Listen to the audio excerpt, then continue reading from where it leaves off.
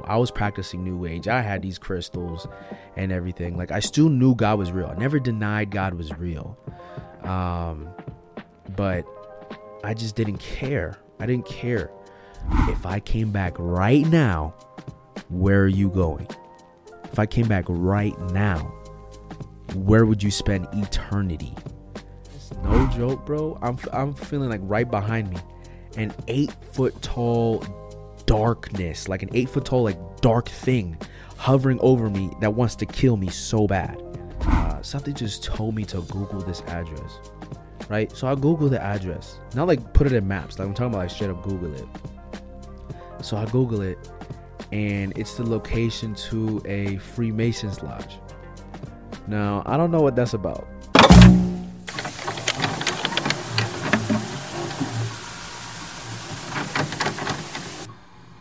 All right, so we back. Thank you so much for tuning into episode 2. I just want to kind of break it up because it's a lot. And, I didn't want to bombard nobody.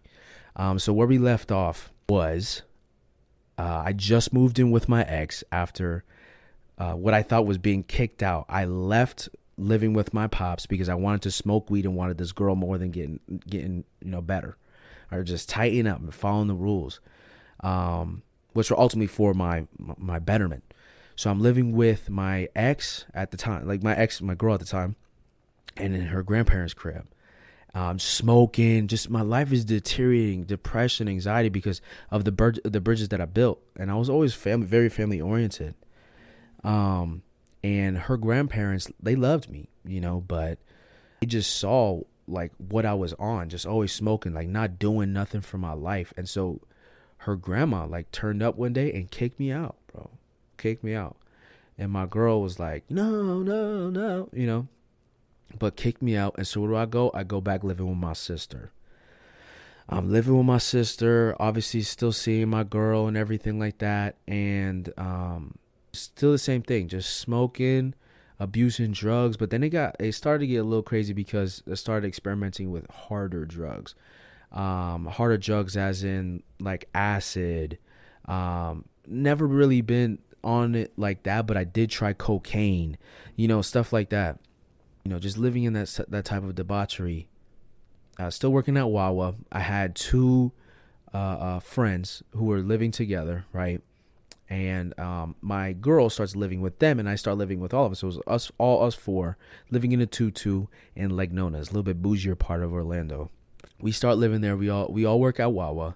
We're living there together, and this is where things really get dark. Now, during this time, I'm still smoking like crazy. I had very little to no money, so it's not like I can really spend on food or anything like that. Not even groceries. So I was like thin, from poverty, whatever. And I have no car, so I was biking everywhere. And so my roommates, one of them were transitioning from female to male, and the other one was non-binary. I was like identifying as non-binary, right?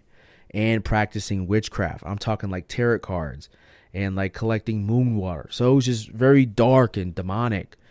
And like deception. It's nothing on them. Like they were very, loving type of people, but it's just the darkness, that came with those things. I was practicing New Age. I had these crystals and everything. Like I still knew God was real. I never denied God was real.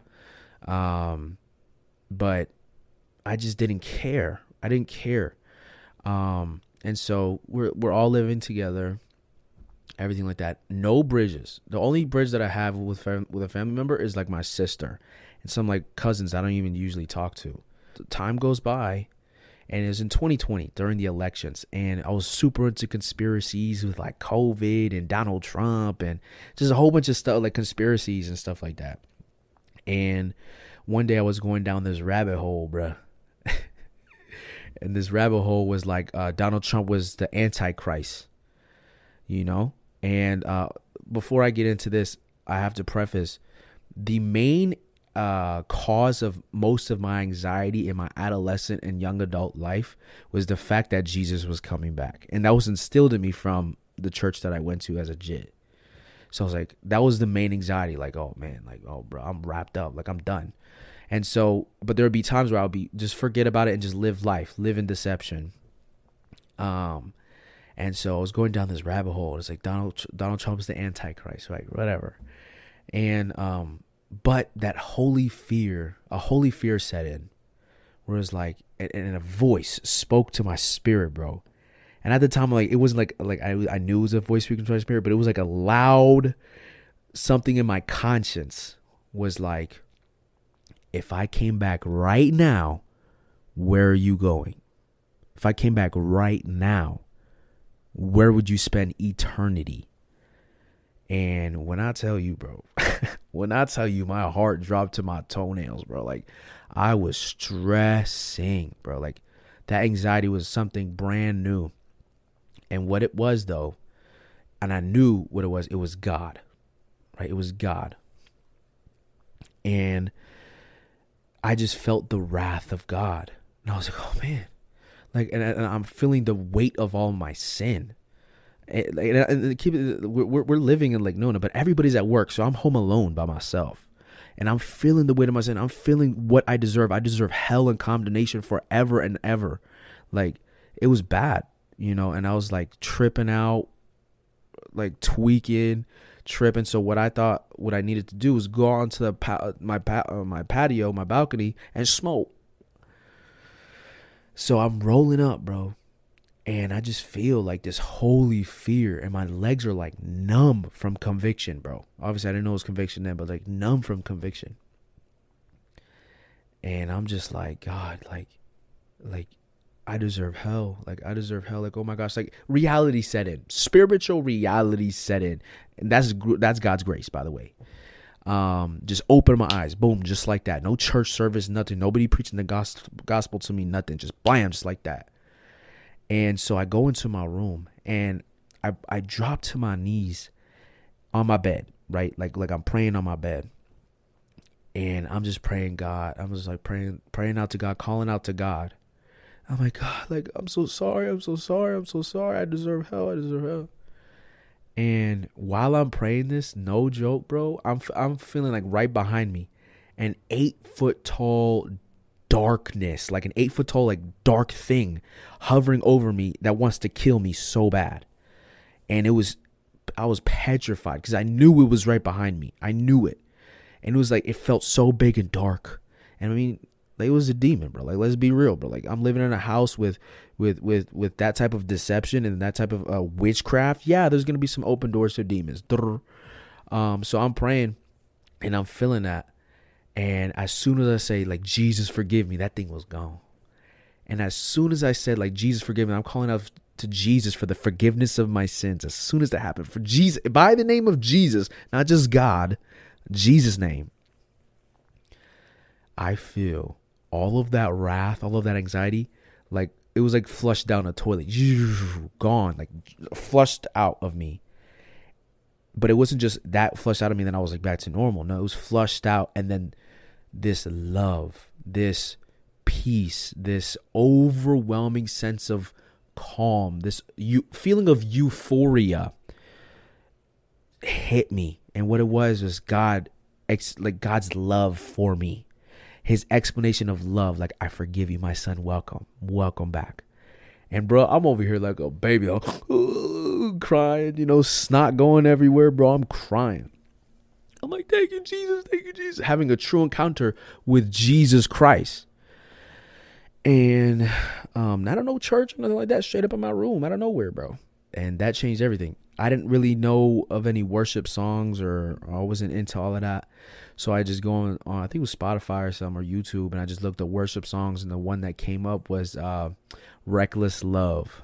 I think it's Corey Ashburn or something like that. It was like, leave the 99, I don't deserve it. That song, And so, oh man, I'm tore up from the floor. Oh my God, I don't deserve it, God. I don't deserve it. I'm the one he left the 99 for. I'm tripping, and I'm home alone. And so I start like reading a Bible app, like I just want to, like, God, like the fear of God really set in, and a lot of people don't understand what the fear of God is. The fear of God is not like you're scared of God, right? Which that is healthy to a degree, but the fear of God is the fear of not being close to God. And my fear of God was like, if I just wanted to be as close as I possibly could at this time, because anything else was going to destroy me. So the fact that me being separated, the possibility of that scared the crap out of me, and the fear of God set in for me to get closer, whatever. So I was feeling that. And then my girl comes home, bro, and I'm trying to explain to her what just happened to me, like how I just had this interaction with Jesus Christ. And I'm trying to explain it to her, and I'm like, there's going to be a shift, and the evil of this world will be overcome and substituted by goodness of the universe. Like, I'm trying to explain to her, how I just had an encounter with Jesus Christ with new age terminology. So it don't work. But, yeah, that's what was happening. And eventually I just told her, like, yeah, I experienced God. Like, it was God, She was skeptical, about it, because she was like an atheist, but she knows of God, and everything like that. So she was like skeptical and stuff. But when I tell you, zeal, like a zeal kicked in, like an unhealthy zeal, I was like, I ain't never fornicating again, so I hope you can keep it in your pants till marriage, because that's not me. That's not me. You better stop that smoking too. You better stop smoking on that pack and stuff like that, because I'm done. That's not me no more. Like you like that stuff is gonna send you to hell if you don't, like, that type of zeal, bro. Ooh. So it was just very bad. It was just very bad too. That's the worst form of evangelism, bro. But yeah, whichever. That's what was happening. It's just like a super zeal.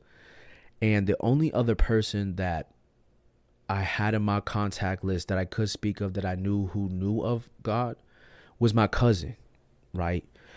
I told him everything that had happened and everything. And he said, yo, we need to talk. I was like, all right, bet. So we go meet up, and we just walking around outside, and I'm pretty much explaining everything to him. And he had told me at that time, if you don't get baptized in water in the name of Jesus, you're going to hell. And so then I'm like, tripping, because I'm already like super on edge. I have no idea what's going on. All I know is Jesus is real. And, I'm like, okay, bet. Like, I'll get baptized. I'll get baptized, bro. I'll get baptized. And, whatever theology you hold, whatever, like, I'm not trying to, this is not to, attack nobody or nothing like that. This is just my testimony. This is what happened.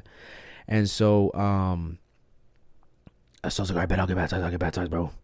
And so I hit up my mom's, I'm hitting up, my sister, wooty woo, just a whole bunch of people.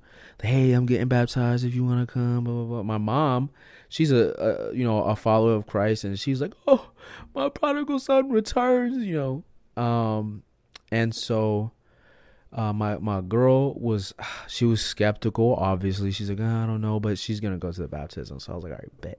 And so, he sends me a location that I had to go. Like, we were going to get baptized at this place. I was like, all right, cool.